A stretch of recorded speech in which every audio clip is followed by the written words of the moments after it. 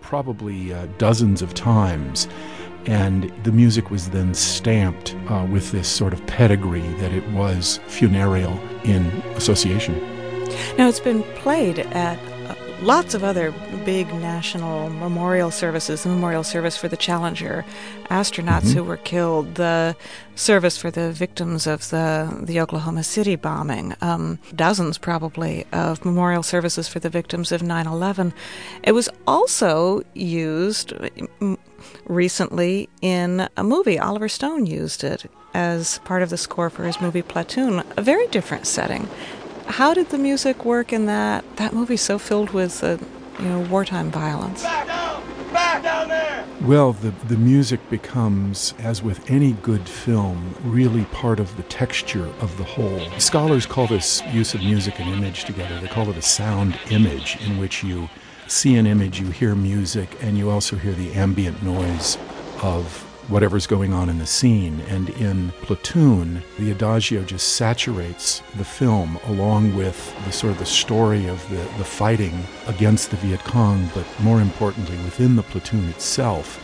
And then you also get this other layer of the helicopters and the gunships and the arguments and the men screaming and the bombs going off and the radio dispatches. It's just an incredibly layered film, and the adagio does this service of, in a sense, boldly contrasting some of the film images. It sounds like the film is actually grieving the war as we're watching film clips of the war itself.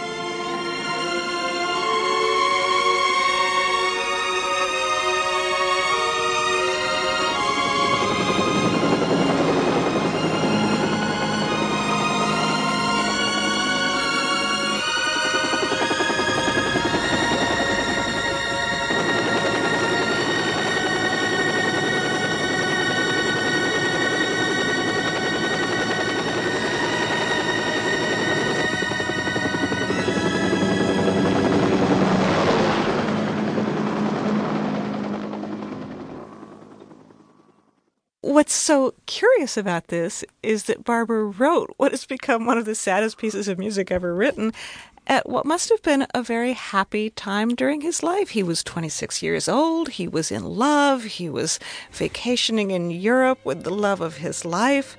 Mm-hmm. Where did the sadness come from? Where did the sadness come from? It's a great conundrum. You know, a poet friend of mine once told me that the thing about artists is not so much they need to be in a state of feeling, but they need to have, in order to produce good work, but they need to have access to feeling. He said, interestingly, that he understood that what had probably happened to Barber was that he reached a state of contentment, and he could access that deep emotion that was in him. He was a melancholic and very serious guy. But it took a kind of a contentment, a balance, a stability in his life for him to be able to go there. In other words, I think it's a myth that artists have to be wildly happy in order to write wildly happy music. Certainly we know stories about Beethoven and composition of some of his greatest pieces, which he wrote counterintuitively. You know, times when he was in the deepest despair, he also produced some very joyful music, such as the Ninth Symphony. How does the piece work? What is it that Barber did as a composer to make the adagio so expressive of grief and sorrow? Someone once commented on the adagio that it sounds like a piece of music that could have been written in any of the previous 5 centuries. And what that basically means is that it sounds kind of medieval in spots because it uses a kind of a chant, the repetition of a chant-like melody, which repeats itself in full 3 times.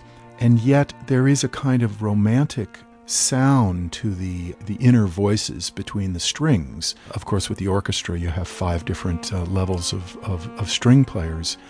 There's also the harmony is, I think of as modern because it is very lush. It's not a harmony that anyone, Brahms might have used those kinds of harmonies, but no one before Brahms.